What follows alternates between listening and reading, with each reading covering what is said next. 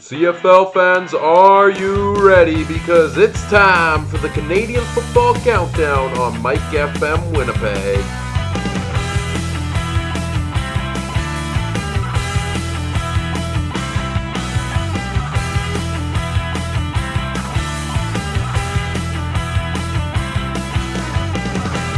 The Canadian Football Countdown starts now. Week 1 is in the books, and it gave us our first looks at 8 of 9 CFL teams. A week full of drama, or so it seems. Some faces and new places rose in stock, and one major upset left us all in shock. A nice little poem there to start the show. Hello, everybody, and welcome to the Canadian Football Countdown. I'm your host, Ryan Coop, and this week I am spreading my wings and I'm flying solo. Something came up the last couple of days, and Mike is not here this week to join me, but he should be back again next week. So you'll just have to bear with just me for today, talking all things from week 1 in the CFL. I'll kind of go through each of the 9 teams in the league. Yes, even Toronto gets a bit of a shout out, even though they were on a bye week. And give a couple thoughts on what I saw from them in week 1 of the CFL season. We'll also update everything CFL Fantasy and CFL Pick'em, and give mine and Mike's picks for week 2 in the CFL throughout this show. The Canadian Football Countdown is a proud member of the Canadian Football Podcast Network. Check out cfpodnetwork.ca and at cfpodnetwork on Twitter, and follow all of the other great shows there. Start of a new season, lots of great stuff going on as football is finally back, and oh my goodness, was it so great to see CFL football, regular season CFL football on the TV screen again this week. Didn't get a chance to go to a game because the hometown Winnipeg Blue Bombers were in BC this week, but, you know, it was great to see the game on TV, listen on the radio, and it's great to have the season back, and I'm excited, very excited for this season. I think week 1 gave us already a look at how crazy this season may be. As I mentioned off the top there, a major upset, as we'll get into all of that here yet. Before we start talking about some of the teams this week, and, you know, looking into them a little bit more from this week, just looking at some of the CFL Pick'em, CFL Fantasy results from the week before. In terms of our CFL Pick'em last week, Mike went 2-2. He had picked the Winnipeg Blue Bombers, he had picked the BC Lions over the Winnipeg Blue Bombers and the Calgary Stampeders over the Ottawa Red Blacks, as did about 93% of everybody. And if you'd like to see how I did in CFL Pick'em this week, well, here's what you can do. You can go to pick'em.cfl.ca and just check the leaderboard, and you'll find me right at the top, actually. Yes, a perfect 4-for-4 week has me number 1 overall in CFL Pick'em. Not gonna lie, feels pretty good. It's about as good of a start to the season as I could ask for. Yes, I did pick the Ottawa Red Blacks to beat the Calgary Stampeders on a whim, and they delivered. So we'll see if I can keep up that good luck as the season goes along, and we'll see if Mike can get, above 500 this week with his picks for week number 2. Looking at CFL Fantasy results, in terms of TSN CFL Fantasy, I had a solid week at 116 points. Finishing 1,337th overall, or elite, as the kids these days say, I believe. I don't really know what that means, but I think it's some sort of gaming reference that I should know. Solid week, 116 points. Dominic Davis as my quarterback, thanks to those 3 rushing touchdowns, puts up 22 points. Andrew Harris had 22.5. Sean Thomas Erlington, 13.3. Greg Ellingson, 11.6. Brian Burnham, a couple big catches from Mike Riley for 20.3 points.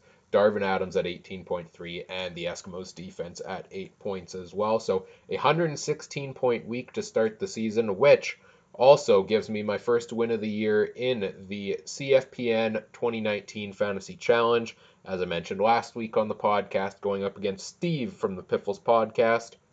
You know him as Safamod on Twitter. in week one. I do pick up the win there, so a solid start to the year. Great matchup, Steve. He did have the unfortunate case of his starting quarterback going down 3 plays into the season with the Zach Collaros injury. I believe the matchup could have been entirely different were that not the case. So, luck, I guess, a bit of a break for me in CFL Fantasy in week one.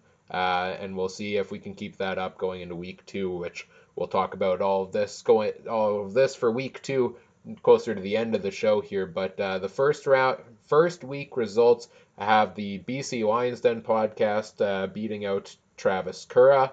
So Brian from the BC Lions Den beats Travis Curra from the Two and Out podcast. Superfan Mike from the Eskimo Empire podcast beating BB Can Ryan from the CFL Horseman. Myself beating Safamod. Andrew from the Eskimo Empire podcast beating out Brazilian Ty from the Two and Out CFL podcast. And Rod from the Wood Cookie Sawcast beating out Sheldon from the CFL Horseman. So congrats to all of our winners from week one in the CFPN 2019 Fantasy Challenge, as it is well underway. 10 hosts from around the Canadian Football Podcast Network going head-to-head in CFL Fantasy all season long. Check out CF Pod Network on Twitter and follow along, as I will be tweeting out the matchups and the results each and every week. And of course, a lot of playful trash talk will come with that from each member of the Fantasy Challenge. So look forward to that as well. Almost done here with CFL Fantasy. Boy, am I in a lot of CFL Fantasy stuff this year because, I just think it adds a fun element to watch games, to see, is this player going to get a catch? You get on, you're on the edge of your seat a little bit. The ball's in the air. Is he going to catch it? No, he drops it. You hope he catches it, but yes, if you listen to our previous episode, Mike and I drafted our fantasy teams for season-long fantasy. And, of course, with week one starting, began our first week of accumulating points. And, I felt really good about my team coming into this season. I thought I might have a bit of an upper hand on Mike, although he picked a very strong team himself.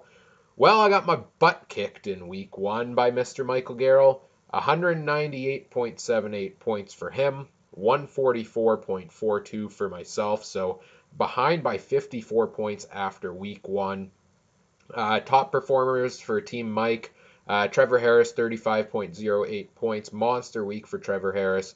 Simone Lawrence, I know this is a touchy subject for Riders fans and fans around the league, and I'm sure I'll get into Simone Lawrence and the hit on Collaros and the suspension and everything here yet, but he did have the game-sealing interception, ironically enough. He did have a couple other plays as well, picked up 18 points. Andrew Harris, 17.5, William Powell, 17, and a solid week with 2 touchdowns from Drew Wolotarski has him 16.3 points to round out Mike's top 5 performers. As for Team Ryan, CJ Gable, 24.3 points. Jonathan Rose, again, another ironic one, a guy who gets the game-sealing interception that probably shouldn't have been in this game. 16 fantasy points for me. William Stanback, 15.3, Brandon Banks, 13.7, and Darvin Adams, 13.3 as well. So Mike jumps out to the early lead in CFL Fantasy here. Again, if you missed the last episode of the podcast, we do each get 2 trades throughout each week throughout the season if we would like to tinker with our rosters a little bit. Because I am behind, I do get first pick, but I'm not going to overreact to the first week of the season here. I'm going to stick the same way with my roster and keep it the same going into week 2.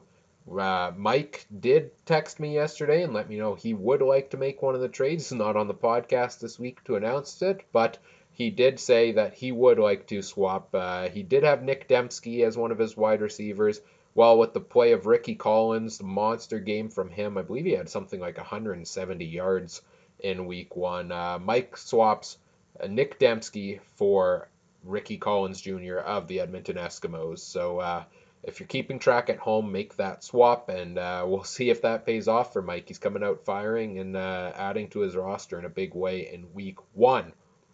Now, let's get into talking about some of the results of these games from this past week and some of the things I noticed from these different teams. We will go team by team, not necessarily game by game here. I'll spend a couple minutes with quick rundown of what I saw from each team, and just to keep things fresh, since it is just me, and you're probably going to be bored of hearing my voice, if not already, very soon. We won't go at this in any rhyme or reason order. I have my trusty hat here with all the team names in it, and I will just pick out one team at a time and talk about them for a little bit, just to keep me on my toes here a little bit, keep me sharp as we break down week one.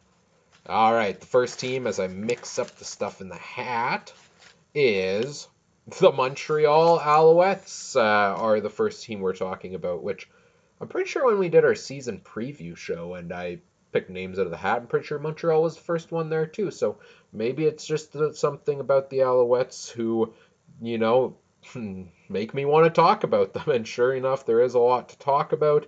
They do fall 32-25 to the Edmonton Eskimos in week one. Kahari Jones's first game as head coach after taking over for Mike Sherman, like couple days, a week or so before the season started. Uh, Shocking news turnaround there with Mike Sherman leaving. Kahari Jones comes in.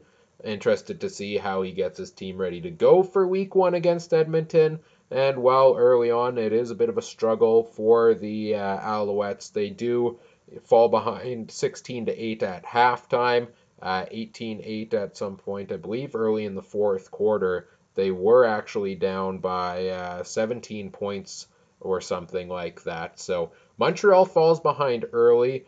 Um, Vernon Adams does come into the game later after an injury to Antonio Pipkin, and Pipkin does get the starting job to start the season. I'm interested to see what Pipkin does. He doesn't come out and perform that great in this game. He did get a touchdown pass, but 7 of 17 for 57 yards is certainly not an ideal performance you're looking for from your starting quarterback. He gets hit around a couple but times.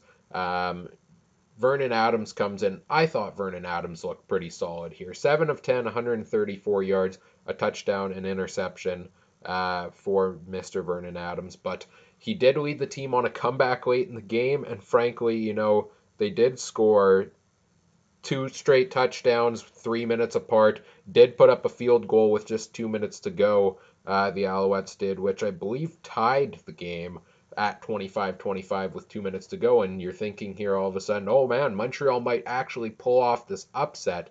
But that drive, I didn't catch this whole game. I just caught the last little bit, and I did watch, bits and pieces afterwards. But, Montreal did this great job in the fourth quarter of putting up 17 unanswered points to all of a sudden come back on the Eskimos here.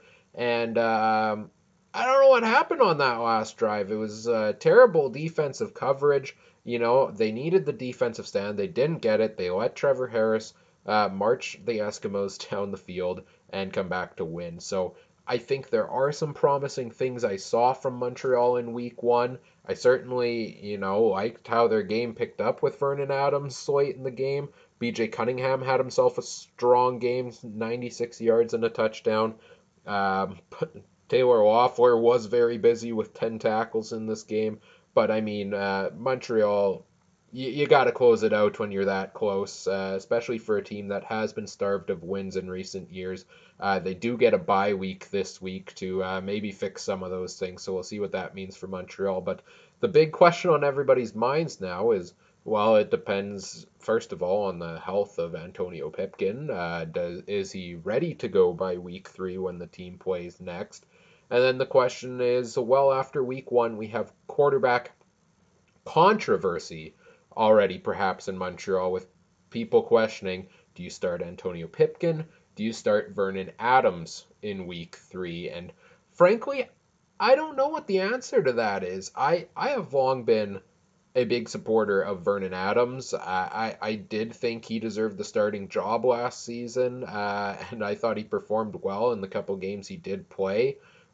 But, Pipkin does get the job to start this year. I think Vernon Adams can be a solid starting quarterback if you give him time. But here's the thing that I'm struggling with saying yes, he should start in week three is, okay, Antonio Pipkin didn't have the greatest game, but if you're going to tell me you're going to start this quarterback carousel of switching quarterbacks after week 1 already. Like, this is a team that's burned through how many, 15, 16 quarterbacks since Anthony Calvillo. Each week you never know who's going to be the starter for Montreal. I do agree, that Vernon Adams played really well. I do agree that maybe Pipkin struggled a little bit in this game, and his health will impact a lot of stuff here as well. But I do think that if I'm Montreal, I do go back to Pipkin for week 3, just so I don't start that quarterback carousel early in the season. Pick a quarterback, stick with him for a little while, and ride it out. That's the only way you're going to develop some consistency with the team, because it's hard on a lot of the other guys if you go and, rotate week after week. They don't know which quarterback they're preparing with. So we'll see what the bye week brings for Montreal, but a promising fourth quarter comeback. It's almost a shame they do have the bye week, because they did generate some momentum late in the game. So we'll see if they can come back out in week 3 when they do play the Hamilton Tiger Cats and pick up their first win of the season that week. Moving on to our next team here, as I draw another name out of the magical hat. Oh, stuck together there. Well, what do you know? The team they just played against, the Edmonton Eskimos. Again, 32-25 win for Edmonton. Strong start to the game. They do stumble a little later on. This is a team that let their franchise quarterback go in the offseason. I don't know if intentionally. I know they did make an offer in that, again, eventually Mike Riley just chose BC over them. So maybe I shouldn't say they let him go, but they did lose their franchise quarterback in Mike Riley in the offseason. And, Trevor Harris comes into his first start as an Eskimo, and that's a lot of shoes to fill for a fan base that loved Mike Riley, and he did some great things in Edmonton. But Trevor Harris comes in and puts on a performance that almost has you wondering after Mike Riley who? And of course, nobody's realistically forgetting who Mike Riley is, because has been one of the best quarterbacks in the CFL in recent years. But Trevor Harris comes in, throws 32 of 41 for 447 yards, 3 touchdowns, no interceptions, even adds a touchdown on the ground, which Trevor Harris typically isn't known for. I mean, about as perfect of a performance as you could ask for in your first game from the starting quarterback. He does bring over Greg Ellingson. Many people expected Ellingson to be his biggest target in week 1, as he still gains familiarity with this offense. 5 catches, 66 yards for Ellingson. But it was really out of nowhere. Ricky Collins Jr. and Kenny Stafford that were his 2 primary targets. 175 yards on 9 catches for Ricky Collins. 98 yards on 7 catches and 2 touchdowns for Kenny Stafford. These guys had monster games, as did CJ Gable. 20 carries for 154 yards. He did add 29 more and a touchdown through the air. So, I mean, you're looking at a team that put up, I don't have the exact number here. I'll see if I can find it here. Yes, 608 yards of offense in week 1. This Eskimos offense lost a lot of pieces in the offseason, and boy, did they not miss a beat. Granted, they did play the Montreal Alouettes, who has been a bit of an easier matchup in recent years. So we'll see if Edmonton can keep that going against BC this week.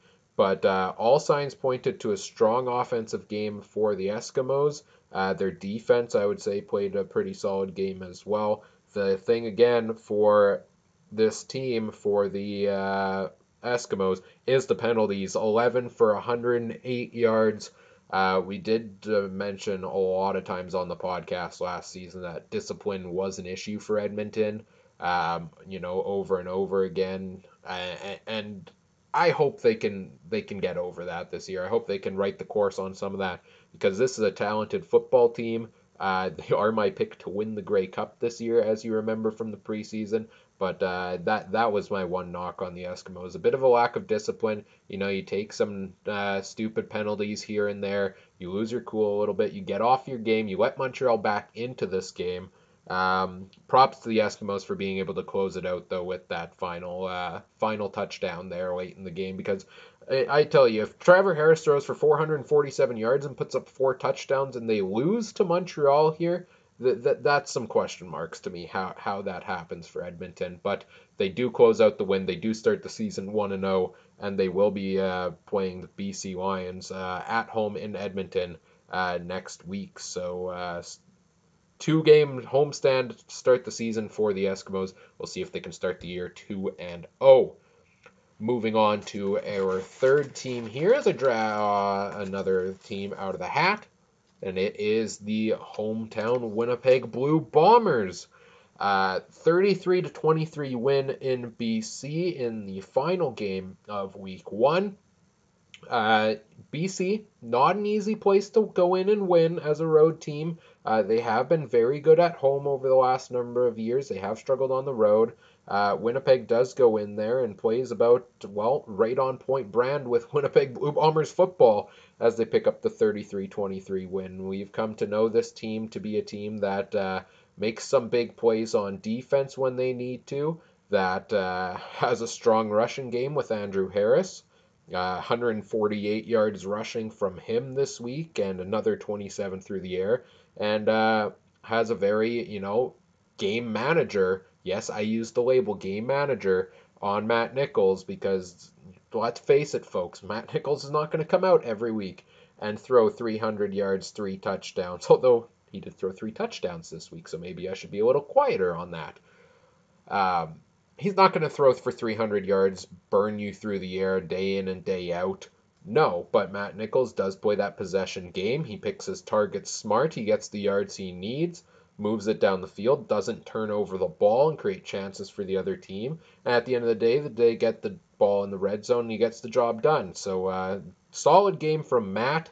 184 yards passing, 3 touchdowns, no interceptions. Can't ask for a more well-rounded game from the offense. I mean, rushing yards, passing yards, almost even actually.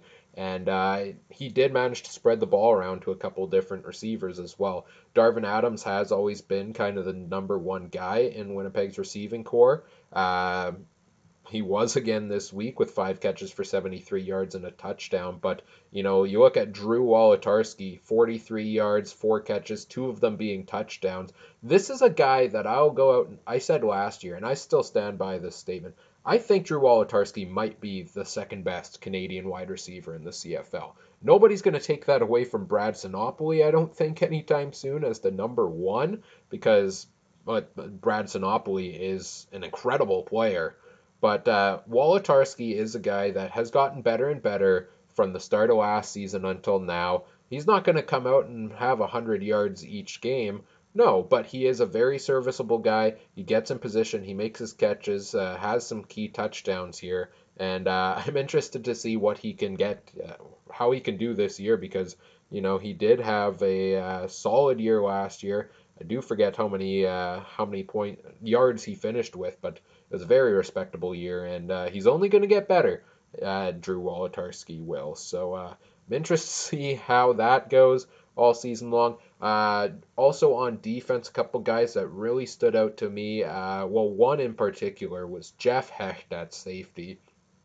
The Bombers did lose Taylor Loeffler at safety in the offseason, a guy who's been a mainstay in that defensive backfield the last number of years and has been a fan favorite there. But they decide to go with Jeff Hecht, a little bit of a cheaper option there. And, this is a guy that's been around the league for a decent amount of time. And he comes in, and what does he do in week 1? Well, he puts up 2 solid interceptions for the team. At least one of them did lead to a Bombers touchdown. I know that. And really, I mean, that's about as good of a start to the season you can have as you take over the starting role. Plus, A+ taunting from Mr. Hecht with the chicken dance on Duron Carter as he let up a bit from an incoming hit in the middle of the field during that game. Now, let's be real. I don't blame Duron for letting up a little bit. You want players to be safe, but it's all in good fun. Duron's a guy who likes to bring a little bit of antics, a little bit of heat. It's funny to see a guy like Jeff Hecht, has 2 interceptions, starts doing the chicken dance in front of Duron Carter. I love to see stuff like that. I'm interested to see how Hecht will perform as the season goes along here as well. Because again, I keep saying this. Interested to see how a guy plays as the season goes along. It is week one. We can be high on some of these guys after week one. We could be low on some of these guys. But we won't truly know what the season outlook is until we have a couple games under our belts with a lot of them to see, okay, this is one performance. Can they consistently play at a high level as the season goes on? And boy, will it help things in that defensive backfield if Hecht can do that. A couple things of note where I think the Bombers could improve from their week one performance is definitely on the kick and punt coverage. I know Brandon Rutley did have that massive punt return touchdown against the Bombers, which definitely hurt a little bit. And they did also have a couple other big returns. So fix up the punt coverage and, maybe eliminate some of those big passing plays on defense. I'm looking at those two straight throws to Brian Burnham from Mike Riley that went from their own 1 yard line to all of a sudden in the red zone within about 30 seconds. Yeah, that's not great. Let's try to eliminate that as the season goes along, please. Thank you. Okay, cool. But overall, Winnipeg Blue Bombers brand football game gets them the win in week one. Next up, as I draw another team, is the Toronto Argonauts, the team that was on a bye in week one. So not a lot to talk about in terms of Toronto because we haven't seen any game action from them yet in the regular season. But I'm interested to see in week two, as they get their first game of the year, what this team is going to look like. I am actually, after seeing what they did in free agency, a little higher on the Argos than some might be coming into this year because I do think that offense is going to get better under James Franklin this year. He's going to get better. He's got Darrell Walker, which is going to be a huge help in that offense. They've got a lot of running backs on that roster in Toronto. If any one of them, has a bad week, put another in, and I'm sure he's going to perform mighty fine.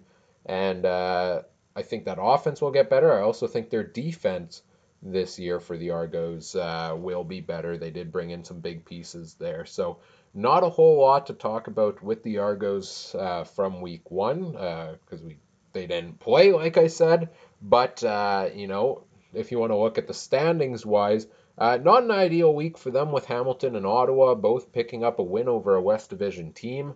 I'm sure they would have liked both of those teams to lose. So we'll see if they can keep in that race for the top two spots in the East Division this year, and we'll see if Toronto can make it in back to the playoffs this year. They were my Grey Cup pick last year, which did not work out well at all. So bit of a tempered expectations on them this season, but I think they will have a decent year here, and we'll see how it goes in week two for the Toronto Argonauts. Next up, the aforementioned Ottawa Red Blacks, a team that came into week one heavy underdogs going up against the Calgary Stampeders, a Grey Cup rematch that I don't think you can hardly call a Grey Cup rematch because, frankly, most of the major pieces of that Grey Cup game are not on either team anymore. Ottawa comes in, not a lot of expectations for them this season. I've seen people predicting Ottawa to only finish with 2 wins this year, like they did back in their first season, which I think is a little absurd, but I did have them finishing last in the East Division this year, to be fair. And Calgary is a team that has been consistently the best team in the CFL. I mean, if you want to just look at stats for the opening week, coming into this season, I mean, I think Calgary had won 8 straight season openers. I heard a stat, I forget where from, that they hadn't lost at home before Labor Day since like 2014, which is absolutely ridiculous. But it's what we come to expect from Calgary. Many people expecting Calgary to win this one. I did, surprisingly enough, actually pick Ottawa. Even though I think I've picked Calgary and CFL Pick'em almost every week in the last like 4 or 5 years. just on a hunch here. And the Red Blacks delivered a 32-28 comeback win for Ottawa. They do put up the only points of the fourth quarter. In fact, they do uh, put up, something like 14 straight points at the end of the game to win this one 32-28 over Calgary, shocking people around the CFL. Um, you know, if we're talking about Ottawa here, this is a pretty good performance from them in week one. They'll certainly take that. A lot of people didn't give them a chance. They came out, they got a win against Calgary at home in Calgary, which from those stats I just gave you is generally almost impossible to do. Dom Davis is the major storyline here. All eyes were on him coming into this week. He gets the starting job because no Trevor Harris this year. And, the game's starting out, and I did pick Dom Davis in fantasy this week. I didn't get a chance to watch this game live, but I was checking the score every once in a while, and I started checking. I was like, not a lot of passing yards. This isn't ideal. 3 interceptions. This is really not ideal. But then all of a sudden, there's a rushing touchdown. There's a rushing touchdown. There's a third rushing touchdown.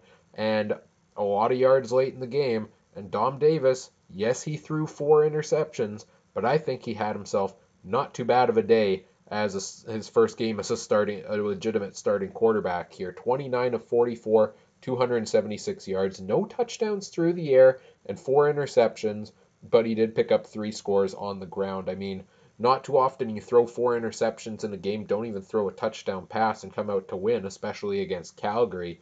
But what Ottawa did well here was make use of the running game. There were question marks about Ottawa and the run game coming into this year. I certainly had some. They did lose William Powell over to Saskatchewan in the offseason.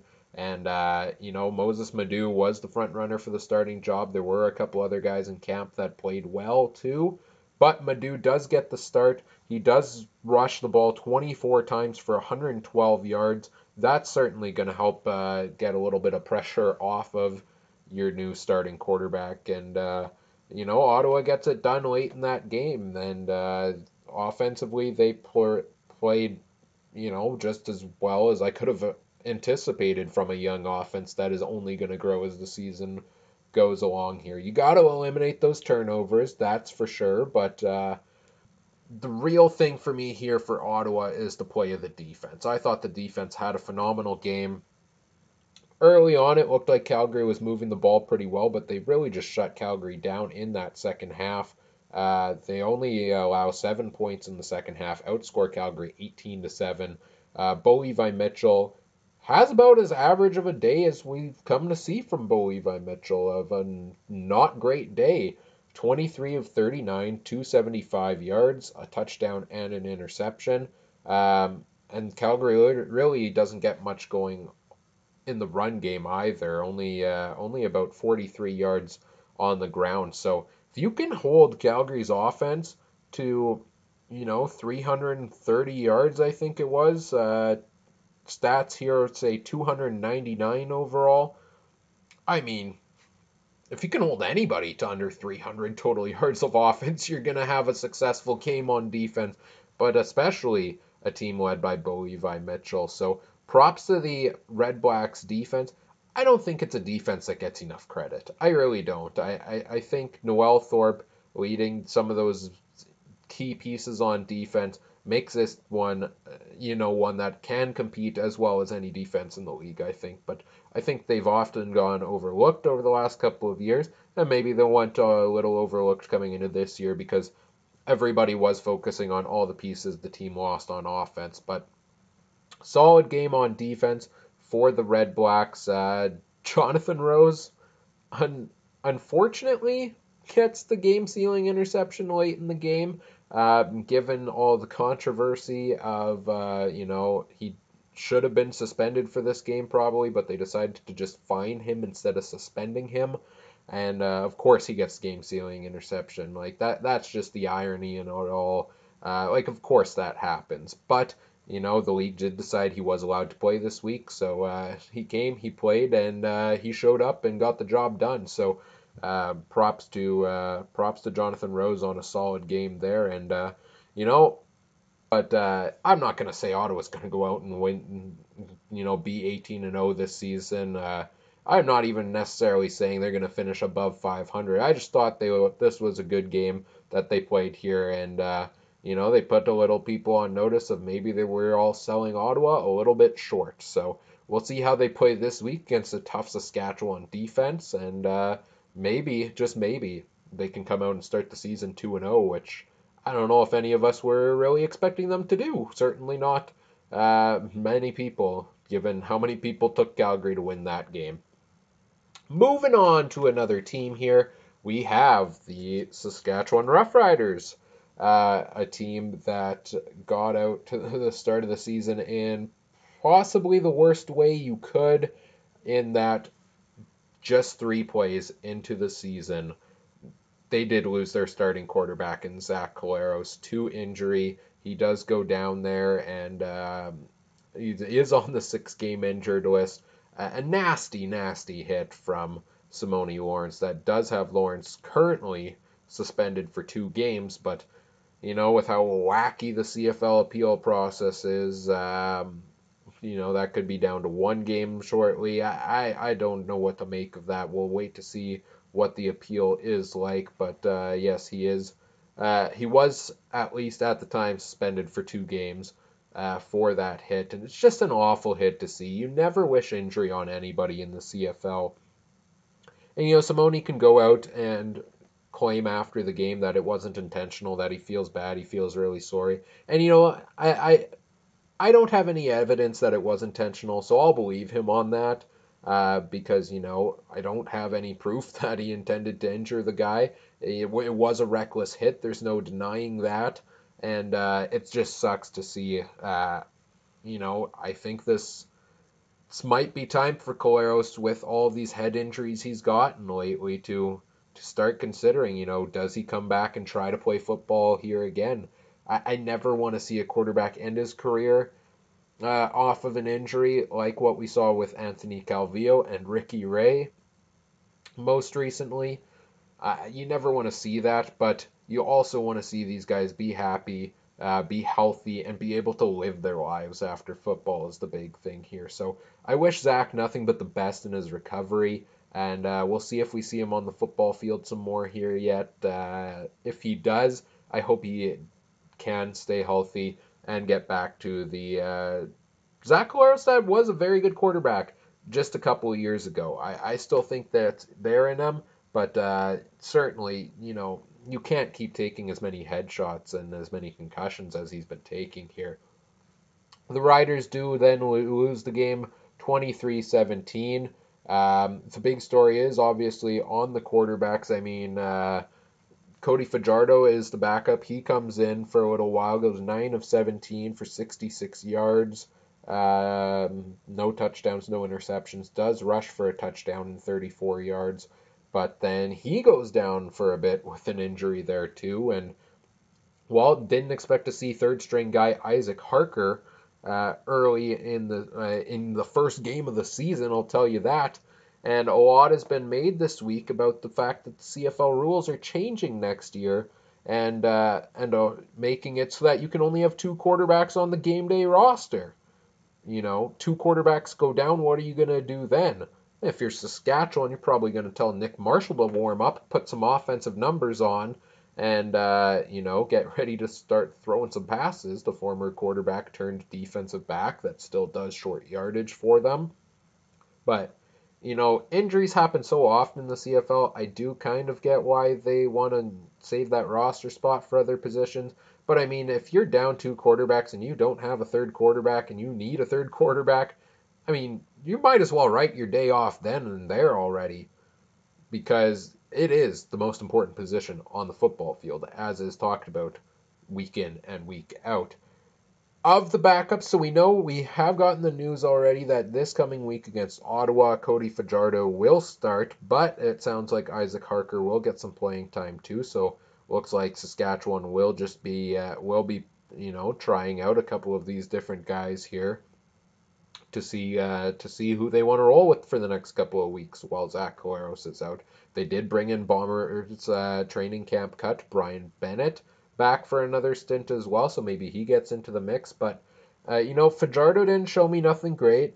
Isaac Harker started off 5 for 5 for 95 yards or something like that, but he did end up with 2 interceptions here. But starting out, it was like, maybe we actually need to start focusing on this guy. Maybe this guy's got some potential. So we'll see between these two quarterbacks if any one of them can kind of take the reins over the next few weeks because, well, they have a couple of weeks to do it with the number one guy out due to injury. And, maybe one of them can step up and bring this offense up a little bit because is one that we made a lot of last year for how much it struggled. So, hopefully one of these guys can lead the quarterback play and get this offense running here a little bit or should I say passing, because the run game's going to do just fine. William Powell, 20 carries, 104 yards, and a touchdown. He did add more through the air, I believe, as well, 2 catches for 6 yards. A solid Riders debut for Mr. William Powell. And the defense for Saskatchewan, though, I thought had a great game as well. I did on our Periscope last week when we did give our picks. I said Hamilton would win this game by 20. I thought they would. For some reason, I thought that the offense was going to roll for Hamilton. I thought Mazzoli, back with strong offensive line in front of him, a couple key receivers, was going to light it up. But Saskatchewan held them to 169 yards through the air, 17 of 28 for 169, a touchdown for Mazzoli, 68 yards from Sean Thomas Erlington on the grounds, but very, very well contained, this Hamilton offense, and they only let Hamilton put up 23 points. One of the 7 of them coming from a punt return touchdown. So I thought Saskatchewan's defense would take a step back this year after some of the pieces they lost, but boy, in week 1 did it look like they are not. So if you could get the offense up to par here, Saskatchewan, you might have a very good season on your hands if that defense can maintain the pace they are currently at. All right, next team. 2 teams left to talk about before we get into our week 2 picks here. The next one is the Hamilton Tiger Cats, the other side of this matchup. Kind of talked about them a little bit here, that I expected big things from them in week 1. That did not happen. I was expecting a better game from Mazzoli than he played. I thought it was kind of a lackluster game from him. Maybe it was just that Saskatchewan defense. Maybe they're still figuring some things out on offense because they did lose a couple pieces in that wide receiver core. You do have some guys that are coming back from injuries. Brandon Banks had a major injury last season. Luke Tasker was a little nicked up in training camp, but didn't look like Banks missed a beat. 6 catches, 77 yards, and a touchdown. Was by far the leading receiver for Hamilton. And if you look at the running back position, this was a team that I was a little bit unsure about coming into this season. They let Alex Green go just shortly before training camp, I believe, maybe a month or so before. And I really wasn't sure what the plan was at running back. You have Cam Marshall, you have Sean Thomas Erlington, who is a Canadian, I believe. Just to double check on that. Yep, born in Montreal. Canadian Sean Thomas Erlington.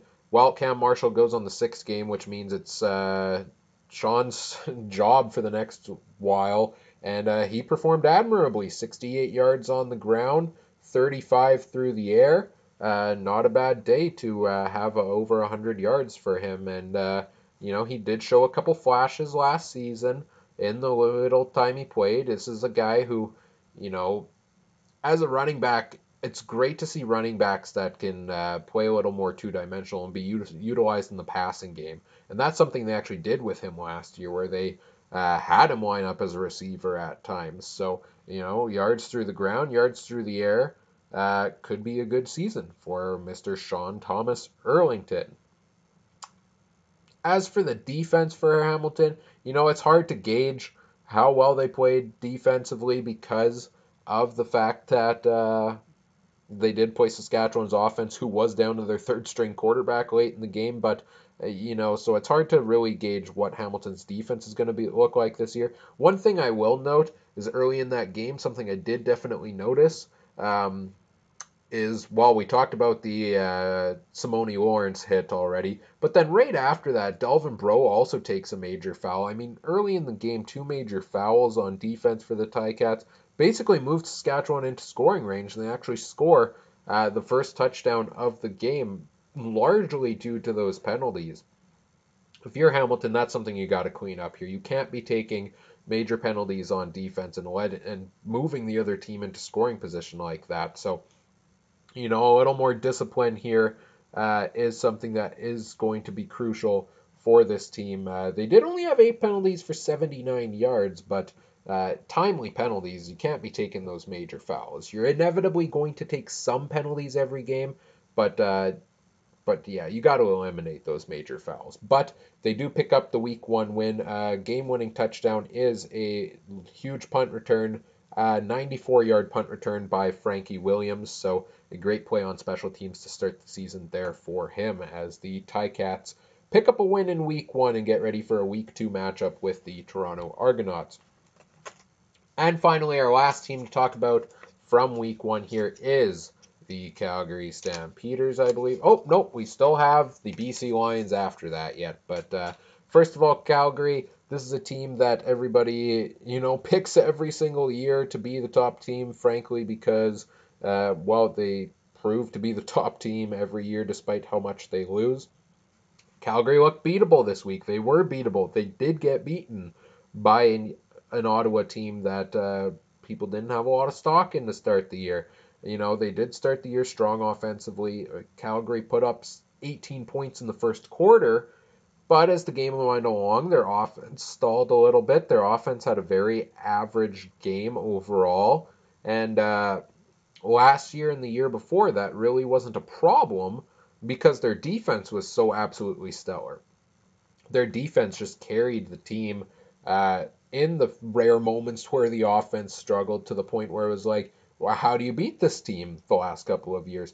If the offense has a bad day, the defense is going to carry it. If the offense is on its game, the defense isn't going to need to carry it.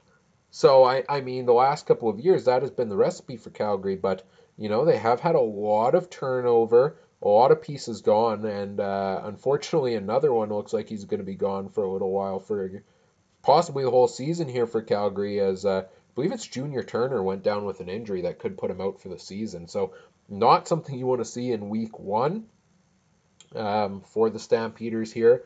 Offensively, Jawan Breskison, the leading receiver, 68 yards. But I mean, what did Bo Levi Mitchell do? He did what Bo Levi Mitchell does. Breskison, Ambles, Rogers, Jackson, Begelton, Langley, Smith, Klukas.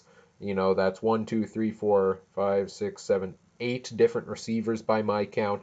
Bo spreads the ball around. So nobody jumps out as the clear number 1 guy for Calgary here yet in week 1 on offense. They didn't run the ball very much. 9 carries, 22 yards for Don Jackson. That's something I want to see Calgary be able to do a little bit more this year is get that running game more consistently going. And, that's going to eat up more time off the clock. Let your defense rest because, yes, your defense is mortal this year, as we've seen. They may not have been mortal the last couple of years, but, it's a week 1 loss for Calgary. This is not spelling, Calgary is going to be terrible this year. They're going to bounce back from this. They do have the bye week to bounce back from this, but certainly a shock is all I can say to a lot of us. That I did pick Calgary to lose in week 1, but it was a very out there, not highly confident that it was actually going to happen prediction. It was just kind of a bold prediction, and it came out to be true. Not too often we talk about Calgary starting the season at 0-1. And finally, as I mentioned, the BC Lions is the last team I will talk about here. They do lose a home game to the Bombers, 33-23. I thought BC early in the season, I said this on a couple of our season preview shows, would be a team that on paper they look good, but there's so much overhaul with the team that they're going to take a little bit of time to gel here. And I would say that was fairly accurate with what we saw in the first game of the year. Mike Riley, first time as back as a starter with BC, his first start of the season, 22 of 39, 324 yards, a touchdown, 2 interceptions. He does put up a lot of yardage there, but you also have to remember that 90 or 80 something of those yards came on 99 of those yards or something like that came on 2 plays to Brian Burnham on the same drive.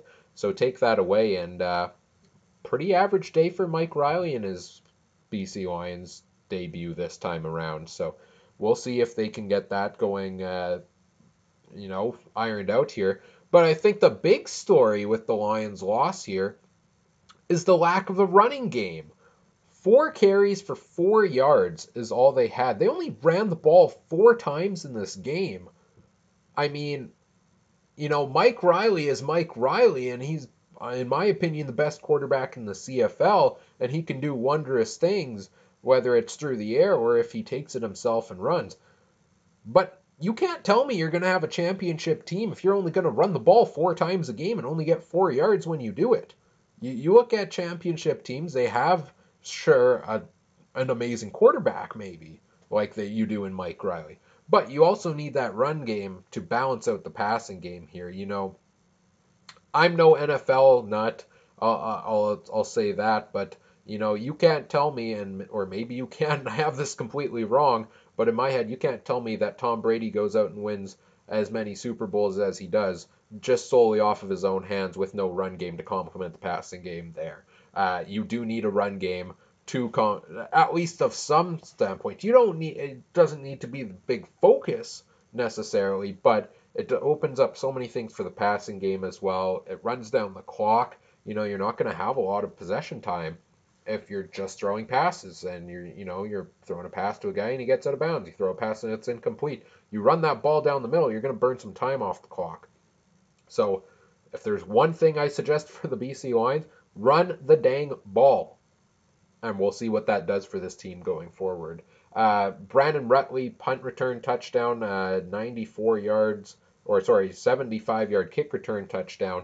Nice job by Rutley. He did have an injury last season and came back from that, and boy, does he have some speed there. That was a great play by Rutley. And hey, just talked about the run game a lot. You see that burst of speed. Maybe give this guy the ball and let him carry it or something like that. Maybe just a thought. Do with it what you will. yeah, that's the big thing for me with BC. Defensively, they do hold off the Bombers from picking up a lot of yards through the air, but they do let the Bombers into scoring range quite a bit, partly due to some turnovers on offense, and the defense can't hold them off in the red zone. So they allowed 33 points from the Bombers in this game. BC, like I said, I think they're gonna be a good team this year. I just think they're gonna take some time to gel. So we'll see what next week brings as they play the Eskimos. Mike Riley facing his former team should be interesting to watch. And we'll see if they can they pick up their first win of the season as they do go on the road, a place they have struggled. Well, that's all my thoughts on week 1 and the 9 teams around the CFL. Let's quickly close out the show here by looking at some of the week 2 CFL Pick'em and CFL Fantasy. Of course, if you're following along with the CFPN 2019 Fantasy Challenge, again, check out CF Pod Network on Twitter for that. Our week 2 matchups are as follows. Brazilian Tie going up against BB Can Ryan. Rod from the Wood Cookie Sawcast going up against Andrew from the Eskimo Empire podcast. Sheldon from the CFL Horseman podcast going up against Safamod from the Piffles podcast. Myself up against none other than Travis Cura of the 2 and Out CFL podcast. Should be a great matchup there. I know Travis did have a bit of a down week in week 1, but this is a guy that loves CFL fantasy just as much as I do. So I'm looking forward to a great matchup there with Mr. Travis Cura, and may the best man win in week 2. And then rounding out the matchups is Superfan Mike from the Eskimo Empire podcast against Brian from the Lions Den. So best of luck to everybody in week 2 of CFPN Fantasy. Um, Looking at our CFL pick'em, I do have Mike's picks that he did text me. If I can find them here, he did text them to me this morning when he said he would not be able to go this week.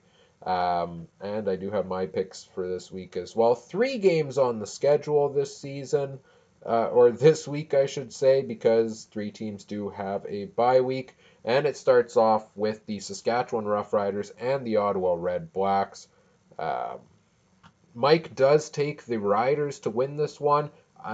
He didn't give me his reasons for this, but I'm guessing he likes what he saw from the defense. Maybe he's not quite sold yet on Ottawa, but oh boy, I did have the perfect record. I did have the first overall placement in CFL Pick'em. I'm putting it on the line here. I did go out and pick Ottawa last week, and it paid off for me. And I think I just might do it again. I like Ottawa at home. Again, this team doesn't get as much credit as people give them. I like their defense up against Saskatchewan's offense. I mean, it's going to be a learning curve for Fajardo and Harker, whatever rotation they play in. I also think Dom Davis can clean up his game a little bit from the week before. 4 interceptions doesn't happen too often. I think he can clean that up a little bit. I do have a couple concerns going up against that Riders defense that did shut down Mazzoli and the Ticats. But I will take Ottawa to win a close one here at home over the Riders, and they may surprise me in this. And I wouldn't be too surprised to see Saskatchewan pull off a win backed by their defense here. But heck, picking Ottawa worked last week, so might as well pick Ottawa here again over the Riders. And then the second matchup of the week coming Friday night, the BC Lions in Edmonton. Mike Riley returns to Edmonton to face his former club here. 2 teams that had a lot of turnover in the offseason. One team comes out to the win in week 1, one team does in the Eskimos, and one team gets off to the loss with the BC Lions. But I'm really intrigued to see what week 2 looks like for Trevor Harris, because that was a monster performance in his first game for the Eskimos.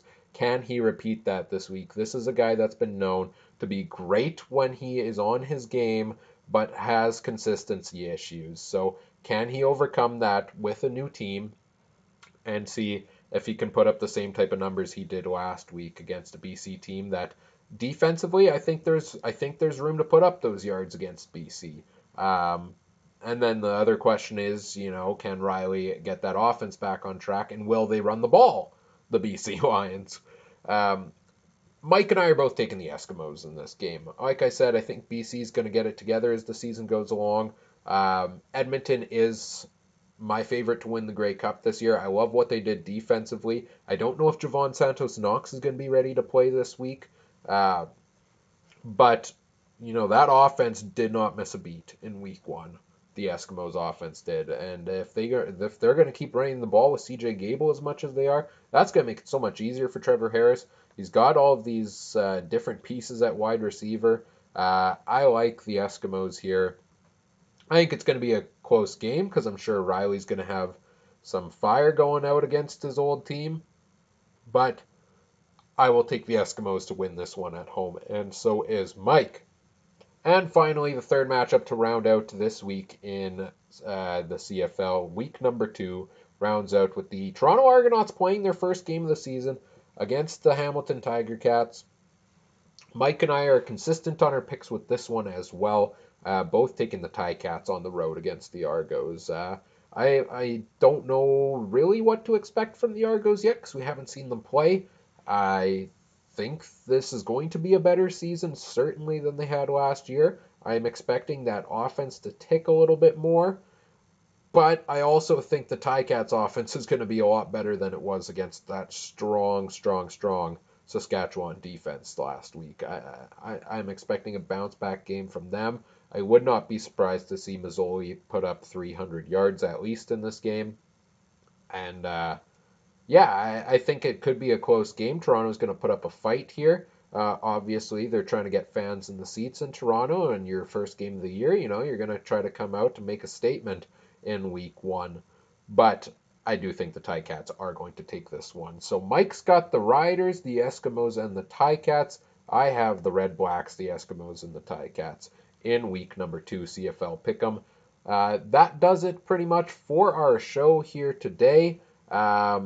We should be back, both of us, again next week. We'll try to get a Periscope in as well before the podcast, as we have done in recent weeks. I apologize for no Periscope this week, just because I was by myself. But yeah, follow the podcast on all of the podcast platforms. Like, comment, subscribe, review.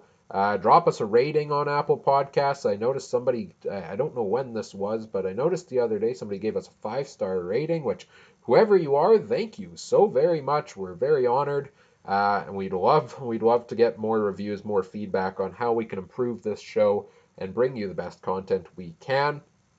Follow us on Twitter at CFC on Mike FM. Stay up to date on everything we're talking about there. You can follow me on Twitter at CooperTrooper42 as well, and Mike can be found at Mike Gerald, Mikegerl. We are a proud member, as I have mentioned many times, of the Canadian Football Podcast Network. Check out cfpodnetwork.ca and at cfpodnetwork on Twitter for all of the other great shows as they come out this week and every week throughout the season. And the podcast I do want to highlight this week is my opponent for the week in the CFPN Fantasy Challenge, and that is Travis Curra's 2 and Out CFL podcast. So check them out. Great show each week. Travis Curra, Brazilian Tie, actually 2 episodes a week from these guys.